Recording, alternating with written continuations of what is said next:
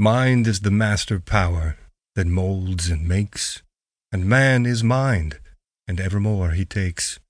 The tool of thought, and shaping what he wills, brings forth 1,000 joys, 1,000 ills.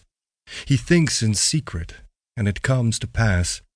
Environment is but his looking-glass. Forward.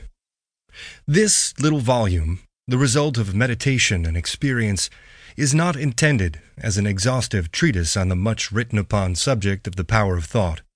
It is suggestive rather than explanatory, its object being to stimulate men and women to the discovery and perception of the truth that they themselves are makers of themselves, by virtue of the thoughts which they choose and encourage, that mind is the master weaver, both of the inner garment of character and the outer garment of circumstance, and that, as they may have hitherto woven in ignorance and pain, they may now weave in enlightenment and happiness.